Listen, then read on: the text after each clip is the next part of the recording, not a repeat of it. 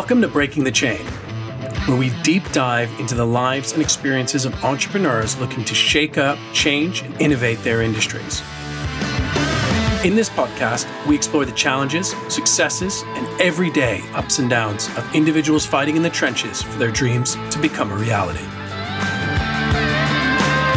I'm your host, Nathaniel Chapman, and today I speak with Shail Mehta, CEO and co-founder of The Last Game Board. She's looking to completely challenge the status quo of tabletop entertainment by bridging the gap between board and video games.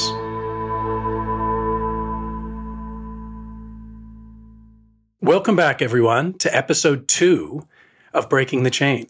I'm so excited today to be joined by Shail Mehta, who's the co-founder and CEO of Game Board, or The Last Game Board, who produced Game Board 1. So welcome.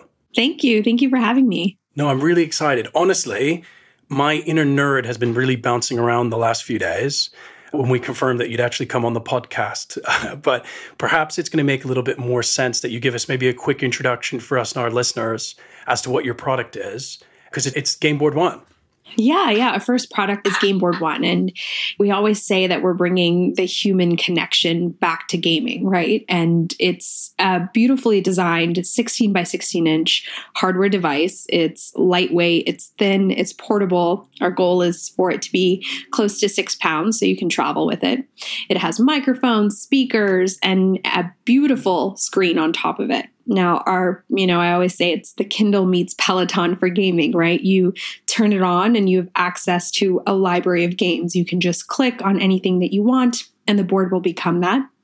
And then you can add physical pieces. So cards we're working on right now, game pieces, figurines. You can use them on the game board, a chess set that you have at home. You can play it on the game board.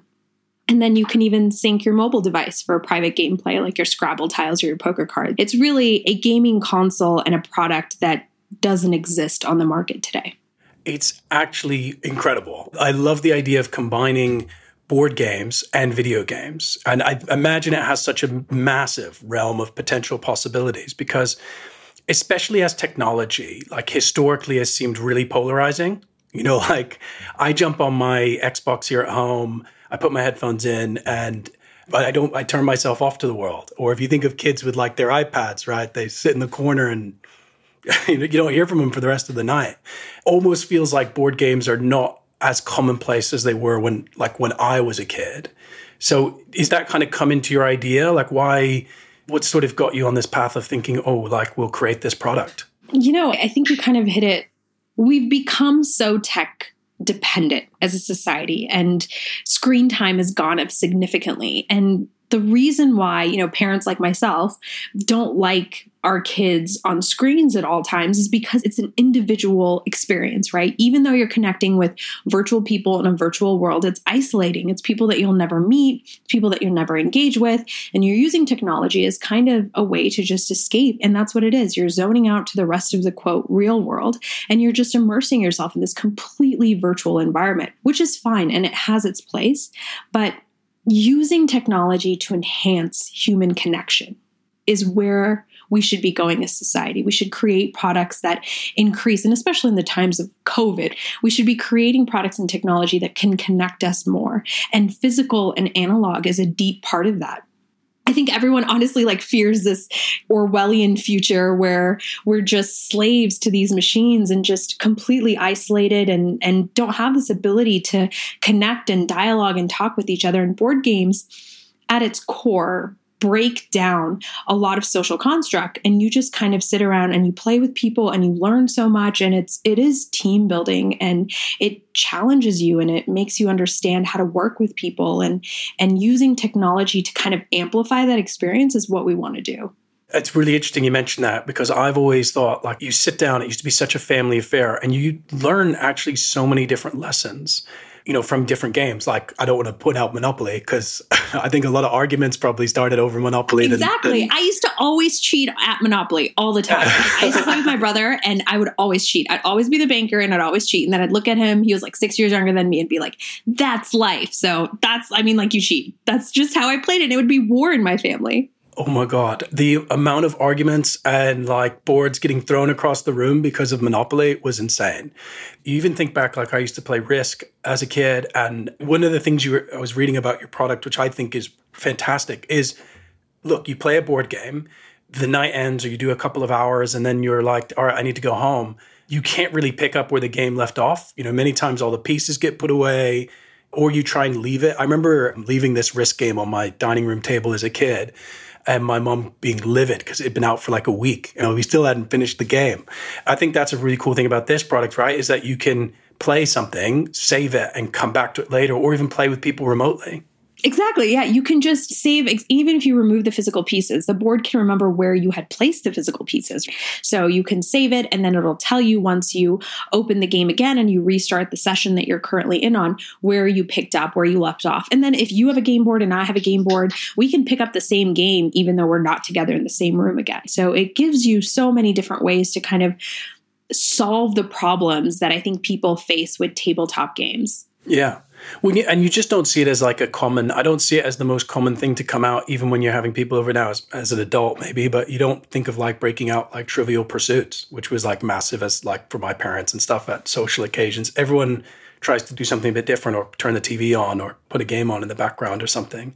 So it's kind of nice to have something that you can even just experience when you have people over. Again, bringing that social element back to gaming. Yeah. And like social games are a huge part of it. And yes, the first content on Game Board is board games, but it's just kind of our gateway into it, right? There's so many cool things we can do with this device. I mean, social games and party games and family games, like that's where we truly see the future of Game Board, is this ability to just kind of, you have a few friends over and you can play like a really fun interactive Cards Against Humanity, or, we just signed a deal with like the inventors of Hasbro's Bop It. And that's going to be like an interactive, immersive game where people are just like hitting things and using the room to kind of create this physical digital experience. And it is a party game, right? And it's not just meant for people who play really deep board games. So I think this device kind of opens up a different way to be social.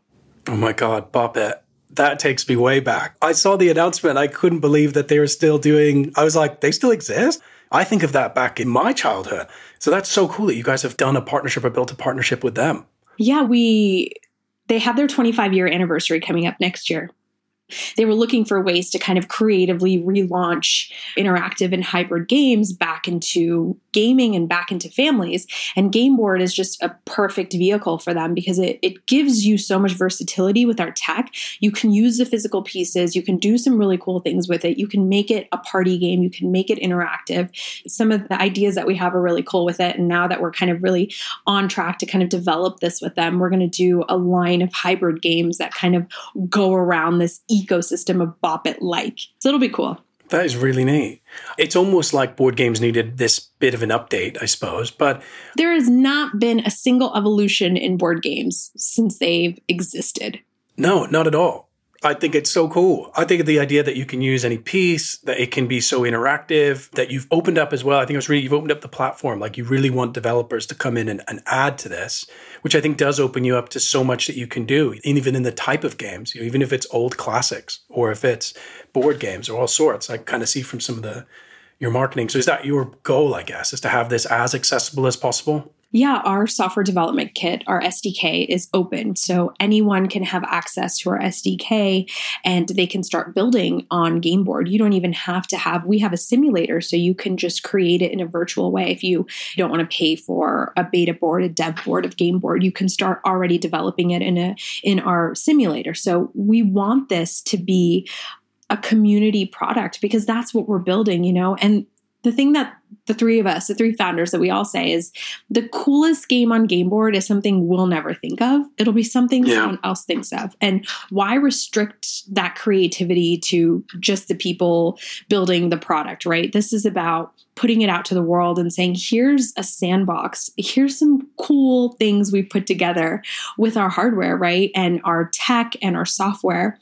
What can you build? What can you imagine? And I think that's the power of what we're trying to do with Game Board. Well, I love that the whole premise is that it's a social environment. You're trying to bring people to being social again. So yeah, open it up and let the community also have an impact on the type of products and things that you could roll out. because I always really enjoyed the story, and I think your story is extremely fascinating. But I believe like board games had a really big impact for you as a kid, didn't they? From like when you came over initially to the United States. So talk me through it. Is that kind of what sparked the idea for this? And what role did board games really play in your life? Yeah, I immigrated to this country when I was 6. We moved to Manhattan, Kansas, because my dad got a scholarship to study at KSU. So I immigrated here from India, and I have this vivid memory of, there was this apartment complex that we lived in, and we had just moved in, and there was a group of kids outside playing snakes and ladders. Chutes and ladders in America. In India, it's snakes and ladders. But I have this vivid memory of them just sitting around playing games, and I sat down and I played with them. I didn't know English. Nobody looked like me, right? Just like a bunch of pale faces staring at me. I'm like, what is this world? No one understood. Like, I didn't speak English. We didn't really understand each other. But I sat down and I just started playing this game with them. And I think that's the truth of like kids. It's the truth of who we are as humans. Like, we love to connect. We want to know who each other are. We want to share stories. We want to be a part of, we just want to be a part of each other's lives, right? In that moment, I sat down and I played an entire game with them. We had no idea what we were saying to each other, but we both knew the game. And board games have kind of just stuck with me since, because I kept playing with them and I started learning English, and it was my first friends and it was my first interaction into American society. I went on a completely different path with my career, right? I'm not an engineer. I'm one of the very few non-engineers on our entire team. I just have a passion for board games, and I honestly created Game Board to solve my own problems in gaming. Why can't I play any game that I want? Why do I have to spend $80 every time I want to play a game? And why can't I save it? Why do I worry about losing pieces? And I just want to be able to play with my friends and use real pieces. I started Game Board to solve my own problems. And I found someone crazy like Rob Wyatt to build the product with me. That's really neat. You mentioned, obviously, Rob, and we'll get into that. I think I'd love to talk a bit more about your path and how you reached this product, because it's amazing that this is an idea that was really sparked from something that you had from childhood and from some really vivid memories as a child. I believe you started your career working finance, right? For like hedge and venture capital. I feel like my entrepreneurship has kind of always been in me, because my dad had Indian stores in Colorado, right? So I grew up on weekends and evenings just working at the grocery store, right? 7 days a week it was open, and there's no like classroom or education that can be compared to being an immigrant business owner in America in the 90s. So I feel like I've always had a first-hand experience into entrepreneurship. And when I graduated college with poli-sci, I obviously do nothing related to political science now, but I contracted for the Nuclear Regulatory Committee. I started working in hedge funds and in venture capital in New York a couple years after I graduated college, after I lived in DC for a year. And it was the other side of what I'm doing right now. So doing a lot of due diligence for companies and figuring out what the roadmap is. And it was just, I guess, a different career path than what I wanted. And I guess I've always been this person who just wants to be challenged. And that much to set you in a good position when you went that route, because at least you knew maybe what investors will be screening you for. Do you think that has played an advantage in your own success? Yes and no, because I think it's good because I've understood the financial part of the other side of it. I worked with energy funds and I worked with mining and minerals funds in South Asia and in Africa. So I didn't really understand the startup side of due diligence and the evaluation side of it. I understood the ecosystem of how a venture fund or a hedge fund kind of works in the broader scope, I guess. And honestly, for me, everything was numbers. So when I started Game Board, I just focused on the numbers, right? I was like, okay, this is how we're going to make it. This is how I'm going to get this first customer. This is what my CAC is. And this is what my burn rate is going to be. And I just focused on the numbers. And I forgot to talk about my story and why Game Board and what the vision was. And I feel like I made a ton of mistakes because I wasn't getting across the vision for Game Board. I was so focused on the number side because I thought that's all anyone cared about.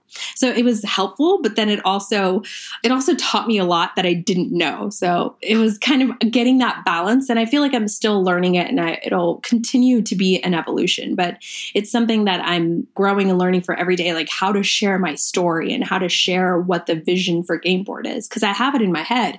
It's just about saying it out loud and saying it on paper. And how you can communicate it effectively, bring it across to people, what your vision is. It's interesting. Yeah, because you looking at your background, I go, well, all right, that must be such a benefit. But then I guess you're honing different skills. You're honing a lot of the stuff that is on the financial side. And then this has kind of put you a bit outside of your comfort zone in something else. Yeah. And, when I'm in due diligence with a venture fund and we're going into the numbers and we're just driving down into the financial model, that's it. That's where I'm at, like my golden, that's my golden hour. I'm great at that. I love that. And that's when we're really deep into it. But it's the process of getting there, right? You have to build a lot of trust. You have to build a lot of vision. You have to build a lot of connection with the person that you're talking to get to that point. But once I'm there and we're driving down into unit economics and all that stuff, like that's where I live. So that has been beneficial, but it's just that part of getting there. So you go through doing your financial career, you're doing a bit of this work. You've worked at you said the nuclear, what was that? The Nuclear Regulatory Committee. I was a contractor. One of the professors that I was working with at City University of New York was a part of that. So I just got to help him out with that. Wow. Okay. So you're going through this, you're having this successful career at FinEd, you're working in some pretty incredible and interesting roles. Where does this idea come from? Where did you then decide, you know what, I'm going to put this to the side and this is my product? So I was consulting for the city and county of Denver. So I live in Colorado now. I moved from New York about 5 years ago, and I moved to Colorado, and I had just had my daughter, and she's 3 now. But 2 years ago, I was just kind of thinking, I was playing a board game with my friends, and I was just kind of thinking about, you think about the future of your kids and what you envision them to kind of be a part of, and what things in your life that they'll want to be a part of. And I think that's where I was like, I cannot believe this product doesn't exist. I don't play Xbox. I don't play video games, but I play board games. And how am I going to connect with their kids who are so tech savvy? And I was like, why can't I use a chess set on a touchscreen device? Why can't I use it on my iPad? What are the limitations? And that's what kind of drove me. And I'm also someone that once I get an idea in my head, it's really hard. I have to see it all the way through, as small as it is or as big as it is. Like, I need to get to the end result. I will watch a bad series just because I need to know how it ends. Like, I'll finish that bad book. I won't get up and I'll walk away because I just need to know how it ends. So that is just something that's always been innate me. And it's all, honestly, there's a lot of bad in that too. But with Gameboard, it just kind of led me to the next step. I talked to a bunch of professors. We figured out theoretically how you could use physical game pieces and physical objects without batteries, without RFID, without NFC on a digital surface. And, they were like, you just have to find someone crazy enough to build this. So I found out Rob Wyatt lives here in Boulder. I got a meeting with him through one of my advisors, and we just ended up chatting about the future of gaming. And he was the system architect of Microsoft's Xbox. He worked on PlayStation. He built Atari, Magic Leap.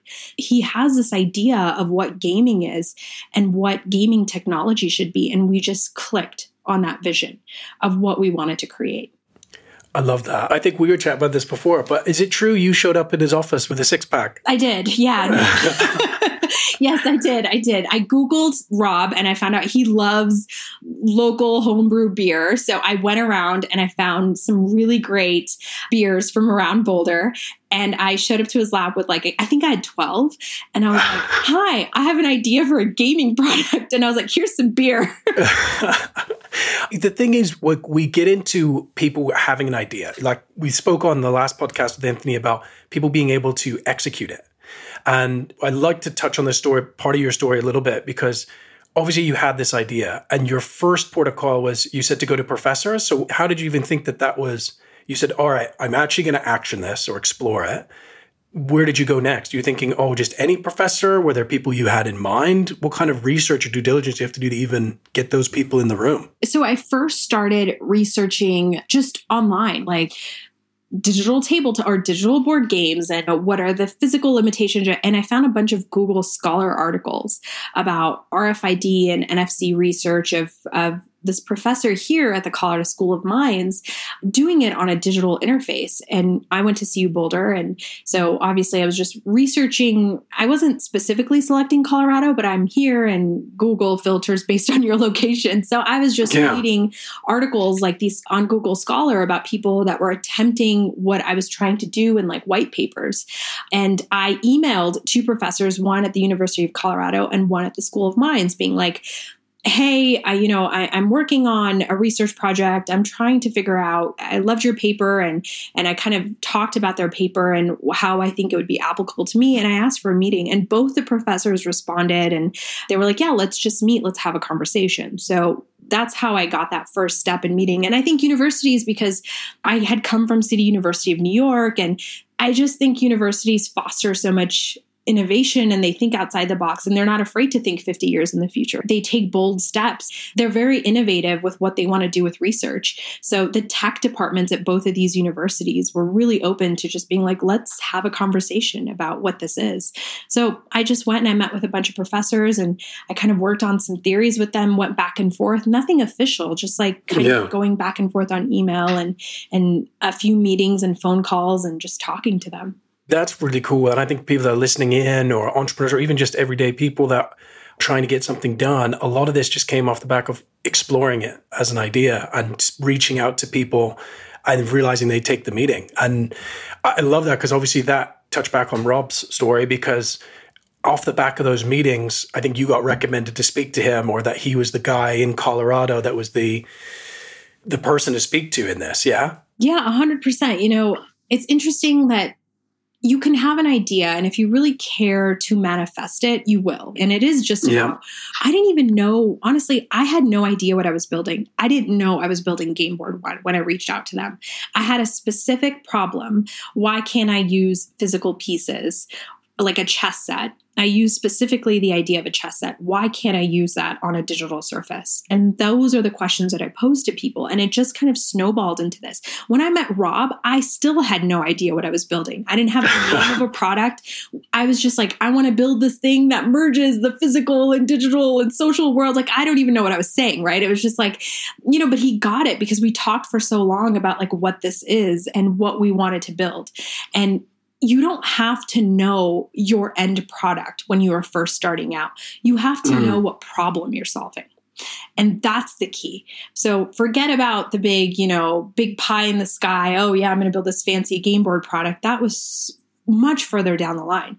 What we tried to do first and foremost was try to solve a problem that we felt was big. And Rob was a massive addition to this. So you came out of that meeting and he said, that's it, I'm on board. Yeah. We talked for like 4 hours or 5 hours. And he's like, I'm your CTO, whatever you want to call me. I'm your co-founder. Let's build this. And 2 months later, we had filed for our provisional patent. Oh my God. What a snowball. Yeah. It went how incredible. From 0 to 180, 0 to 90 or whatever that phrase is. But it went so fast, so quickly. And it's because of him.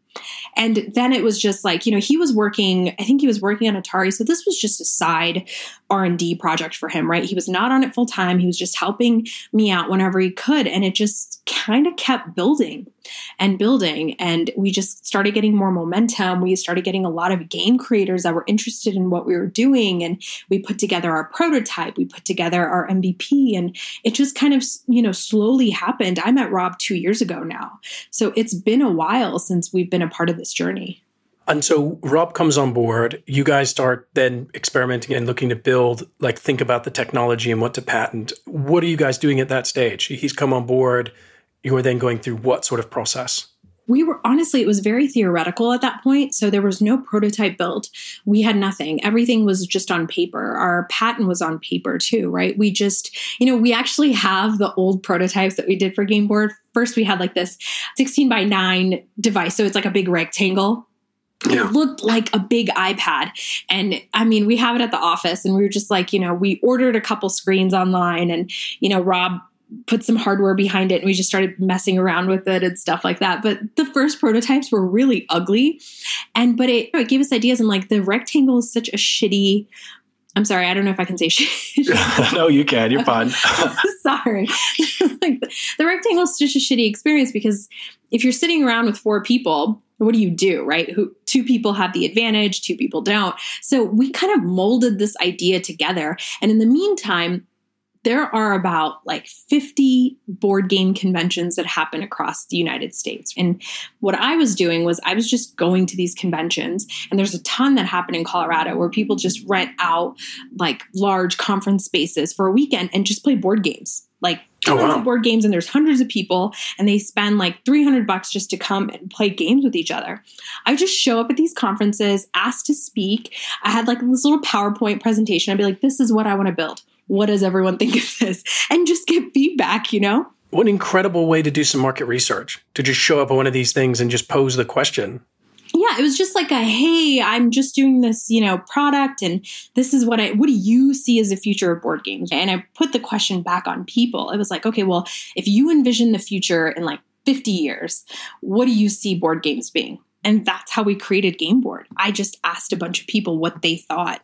That's so cool. I find it just really, the idea of being able, you're talking about this product being a community product, you're talking about it bringing people together, and then actually going and seeking that feedback indirectly through kind of a forum of these board game conferences is just a really neat way to do that. Yeah. And I bribe people. So you know me, right? Like I showed up with Rob's thing with beer at these conferences. I would literally have, because I'd get the last slot because I didn't have a product or anything. So it'd be like the 4 p.m. slot or something. So I'd have like wine and beer and like snacks. And I'd be like, hey, there's free food in here if you want to listen to my presentation. But I got, I think one of the first ones I did, the room was 250 people. Brilliant. That's invaluable, especially at that stage where you are with your company. Yeah, we didn't have social media. We didn't have a website. We didn't have anything. I was collecting people's emails on an Excel sheet on my computer, being like, oh, well, if this product comes to life, do you want to know about it and stuff? And I just started collecting emails, started gathering information. So and after these conferences, so you're starting to do some market research. You guys are building a prototype.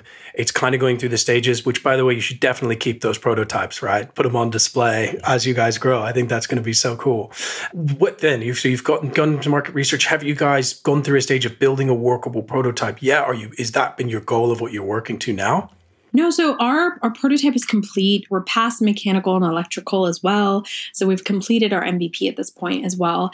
And once we kind of finalized that, we needed funding, right? We did a pre-seed round. We had an angel investor in Colorado participate in it. We did a friends and family round as well last summer. And then we started reaching out to game developers too, right? Being like, hey, and we reached out to game developers that I call our Goldilocks zone, right? So they've done physical games. They know that they're making nothing in retail. So they've started creating an app or an online version to diversify and understand who their customer is. So they have a CTO on board, they have a tech team, and there's tons of companies, board game companies that do that. So we started reaching out to these this set of companies being like, hey, join your efforts. I'm looking for just letters of intent to put your games on Game Board One. So that's how we just started talking to companies being like, hey, you're getting crushed in retail. You've already created an online version. Why don't you merge those two efforts? It doesn't really cost you that much except time from your engineering team to get it built onto Game Board One, but let's work together. And that's how we started building that initial traction from game developers. And that's how we were able to get our first round of investment, was our prototype and showing game developers that are on the platform.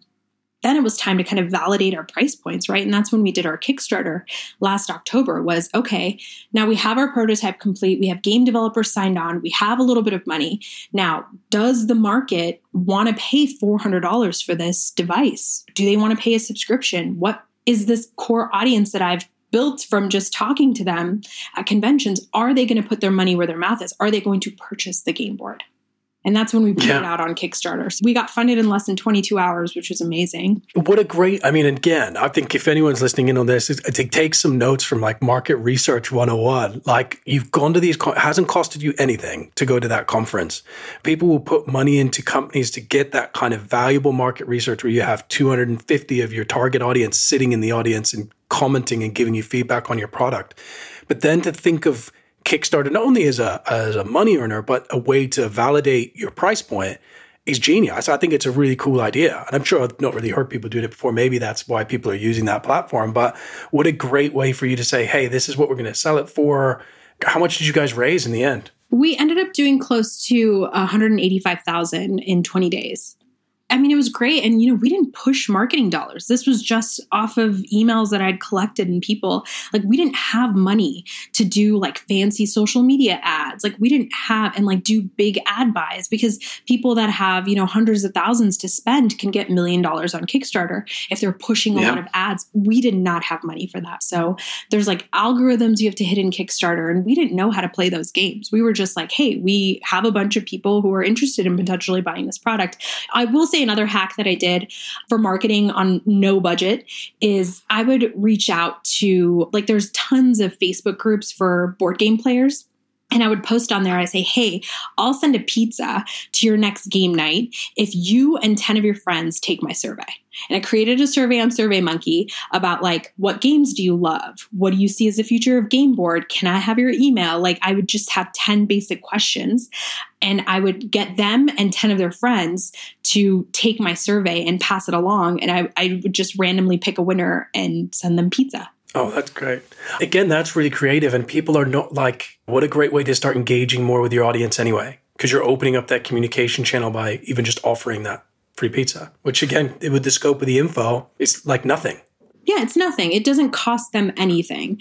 All it does is helps me make sure that we're on the right path with our product. One of the cool things we learned in our Kickstarter too was we have this feature, which we thought was a nice to have, but it was the ability to connect 4 game boards or more together to make it a larger space to play on. So without hardware, we have the ability, if you touch 2 game boards together, kind of the game that you're playing expands. It mirrors into multiple game boards. So we thought that was a nice to have feature. It ended up being our most popular.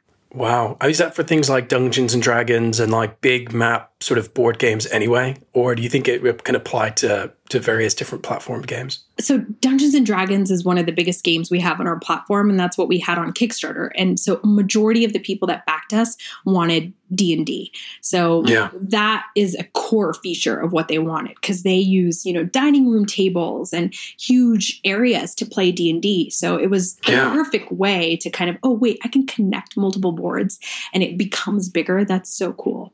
With those games as well, we talked about Risk, Monopoly, and Dungeons and Dragons is an obvious one to think of. I think everyone knows, even if you're not a board game player, people have heard of Dungeons and Dragons, whether positively or, negatively, whatever. I think people are scared to figure it out because it's complicated and there's so much setup and there's so much learning. But if you have something that makes it easier, you're more likely to try it. Exactly. For those of you who've watched Stranger Things that are tuning in, it's that game they're playing at the very beginning, Yes, exactly. But don't worry, the monsters won't manifest in real life and you won't get trapped in the upside down.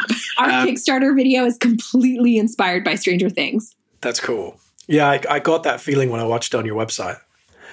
Before you went to Kickstarter, you were saying you actually got a working prototype before you seeked that initial investment. How did you fund it then? Or were you guys just doing it in your free time?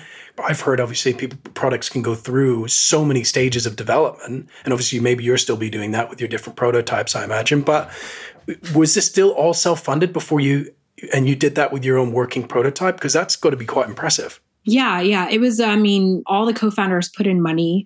We were all working separate jobs. I was working a full-time job when our prototype was done, but it was completely self-funded, us getting the parts. And Rob has he has a lab, right? I call it the lair in Boulder, but he has a ton of equipment. He has a ton of stuff in there already. It was just a matter of like ordering components and getting things put together. And he knew how to do that. So he just needed the pieces. So it was just order. And it's expensive, ordering one-off pieces of everything. But that's how we got our first prototype working, is just by ordering things online on Amazon, and he would put them all together, and he did it himself. He still puts together all the iterations of our product together by himself. Brilliant. And then you have this working prototype, you go through this kind of closed door, funding, you then release on Kickstarter, which was the end of last year. So this must be such a turning point for you now, because because are you thinking about doing a more open funding stage then? Yeah, so I think now we're much more of a seed stage company, and now we'll go after seed stage funding as well. So obviously COVID has thrown a loop, like it's just put us back in schedule for when we wanted to raise our seed round. I think once things calm down in the market and things have kind of settled out, we'll pick up, fundraising for our seed round in the end of summer. But until then, we're working on our gaming content, our developer relationship. We hired a head of software about 2 months ago to kind of take over all the software side of Gameboard because it's just as important as the hardware side. So someone to really help Rob out. We have a couple of hardware engineers that are working for us now. We still have some job openings on our website. If anyone wants to take a look, we need a UX UI designer. But so we're moving along on things that aren't really affected by COVID and supply chain. There's still a ton to do, but we'll pick up our funding round towards the end of summer. But you've come now to a point where you've done that initial seed round, you've built a prototype so you can see it working. You've got this market research, which has come off of your own initiative. You then have this Kickstarter platform that comes in and gives you a nice influx of cash, at the end of last year, but also validates your product. When you do go to that seed round stage, I'm sure you're feeling quite confident that, look what we can actually bring to the table. It's a lot more than a lot of companies that decide to go that route. I think incredibly, you've done that self-funded, which is extremely impressive because you've obviously then put that all together your guys' self. But two, then when you go to market, people will see that effort and work you've put in on your own, and then what they can actually see as a result of it from your market and from your product. The biggest hurdles that I have to cross is the venture world is terrified of hardware, right? They're terrified of hardware. They're terrified of something that relies so heavily on the hardware component of what we're doing. But, for me, it's all about the team. And has the team built and scaled products in hardware before? Do they know how to mitigate risks? Because there's risks in every single, product, every consumer product, whether hardware or not, software products, everything has its own hurdles and obstacles to kind of go through, right? So is your team prepared to mitigate those risks? That's what we have to really prove is why. And I think having Rob on our team just kind of speaks volumes of that without us really saying anything, is that he's done this successfully multiple times, right? So being able to have that kind of validation from a team side is really important. But venture funds are terrified of hardware. So that's a huge hurdle that I have to cross too. And so what's the present state of your company now then? Because obviously you're saying you're advertising for new roles. Or have you gone full time with this now, you and Rob, or is the team you're bringing in, how many are you? Yeah, there's 7 of us. We're all full time. So that's exciting. From when? When did you go full time? I went full time last year, actually. I went full time last April. So once we completed our prototype and we did our first funding round, I went full time with Gameboard. So Rob became full time as of January of this year. Oh, cool. It must be such incredible milestones to hit as a business, to be like, oh, I actually work for this company now. It's nerve-wracking. It's very difficult, right? Because there's so much risk and there's so many ups and downs. And, some days are really hard. Some days are really easy. And actually, most days are really hard. And then you have moments of oh, this is really good. But most days are really difficult. And it's how you work together as a team and how strong you are in that mission. I think that's what really takes you to that next level, is to keep your eye on the prize and make sure you trust the people sitting next to you. Because it's a long, hard road. And I know that it's just going to get more difficult, but it's about trusting and being open and being agile. I think that's really important too. Have you found that COVID has made this more difficult now? I mean, you're hiring people in. There's obviously people doing a lot of stuff on the software and hardware development. As an owner in this kind of climate, how much has your business been impacted? From the fundraising side, it's definitely, delayed our schedule. But from the business side, if anything, I wish Gameboard was on the market a year ago. It would have been a game changer. I think that we have signed on more content partners in the last 6 weeks than I have all year. With these analog companies who were so hard to change their mindset of the future, right? They relied heavily on retail and supply chain, are now getting hammered.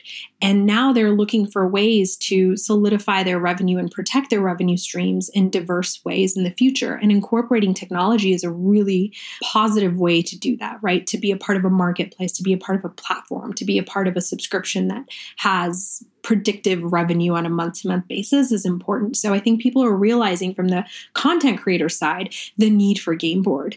And I think it's just kind of validated what we're doing, if anything, COVID has. And yes, the funding thing sucks and it's a pain in the ass and we'll pick it up when we can. But from the product side, it's really strengthened our resolve in what we're building. Yeah, I imagine this kind of impact is people are sitting around playing board games, or it has actually maybe brought people back to, doing things like this. Anyway, the world's kind of slowed down a little bit in this current climate, which is, obviously COVID's a terrible thing, and I want to make that pretty clear. But there has been times where even at home here, I'm finding that we're more together. We're trying to figure out things to do at home again. So I'm sure there's been a peak of interest that's come off the back of that. Yeah, 100%. I think that we're looking for ways to be together, even if that's virtual, even if that's, not together, but in smaller groups. How do you engage? How do you do activities? How do you play games together, even if it's in a small group of 2 or 3? And we're looking for new ways to do that when you can't go out and when you can't participate in the way that we used to in this world. And we will again, but I think there'll be a part of us that'll always understand the value of being connected and being together. So I think that's important to hold to us. I think that's the truth of it. As horrible as COVID is, I think you're right. I think the truth of it is to appreciate what we have and to be grateful for what we have. So now you're waiting for this next seed round. You're in development now. You're hiring people on board. I think I was reading an article that you guys have you set some aggressive dates as to when you want to release this product. So do you have a date in mind, or is it sort of you're still waiting? What's your thoughts? When can someone get one of these in their hands? So we start releasing like our dev boards and all that stuff this summer, as we had predicted on Kickstarter. So the first initial run of units and stuff isn't really disrupted too much by what we're doing. But then we're hoping to do that full production run beginning of next year. Oh my goodness. It sounds like a long way away when we say it now, but you're saying the beginning of like 2021. Yeah, like we're hoping that we can do like a full production run or start our production run until then. So we're probably still a year out before the product fully gets to market, but we'll be able to start sending out our dev boards, and like the early backers, we'll start doing those in small increments towards the end of this year. That must be so exciting to feel now. I mean, it's been a 2-year journey for you so far. You've obviously had like an incredible way of getting through, all these different challenges, I guess. And now you're potentially 6 months away from releasing your product.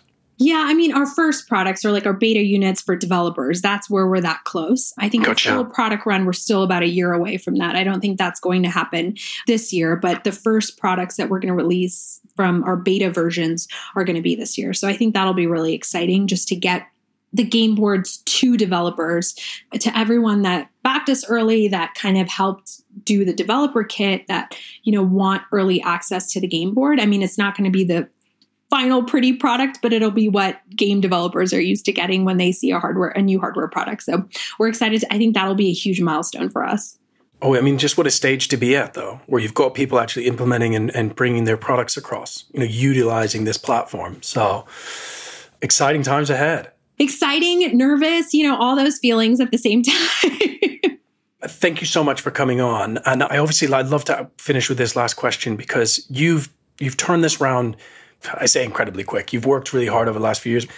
I think I've misspoke there, because I spoke with Anthony in our last podcast. It's taken him 7 years. You've come into this and really hit the ground running. You've had an idea in your mind from what you want it to be, and you've gone and you just went for it. You went and spoke to the right people. You showed up with beer at the right person's office and really drove through with this. So, what's one piece of advice I think that you've learned from this 2-year process to an entrepreneur who has an idea, a product like this one? What's something that you wish you knew when you started that now and probably could have helped you earlier in your journey? With a product like Game Board, like I always wish I had wanted to do like an easy, quote, easy. I know no startup is easy, but like a less difficult product. I have a hardware product. I have a software product. When you're a hardware company, you're a hardware and a software company, right? And we focus on a marketplace and a platform, and we have a very complex product, right?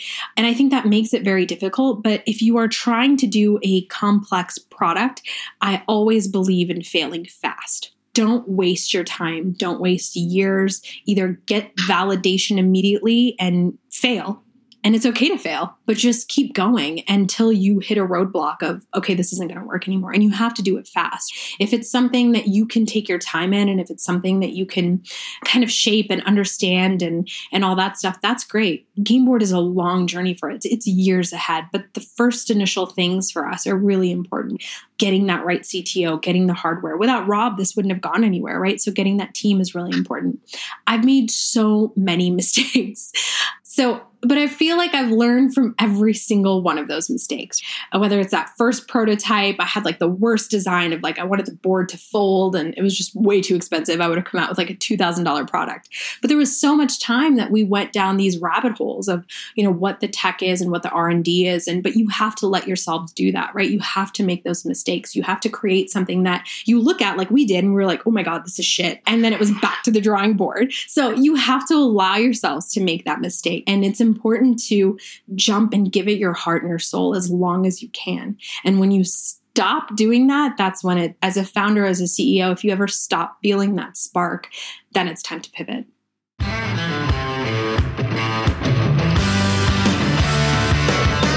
It was a pleasure speaking with Shail Mehta, and thank you all for joining us. You can learn more about The Last Game Board and their product, Game Board One, at www.lastgameboard.com. See you all next week, and don't forget to hit that subscribe button.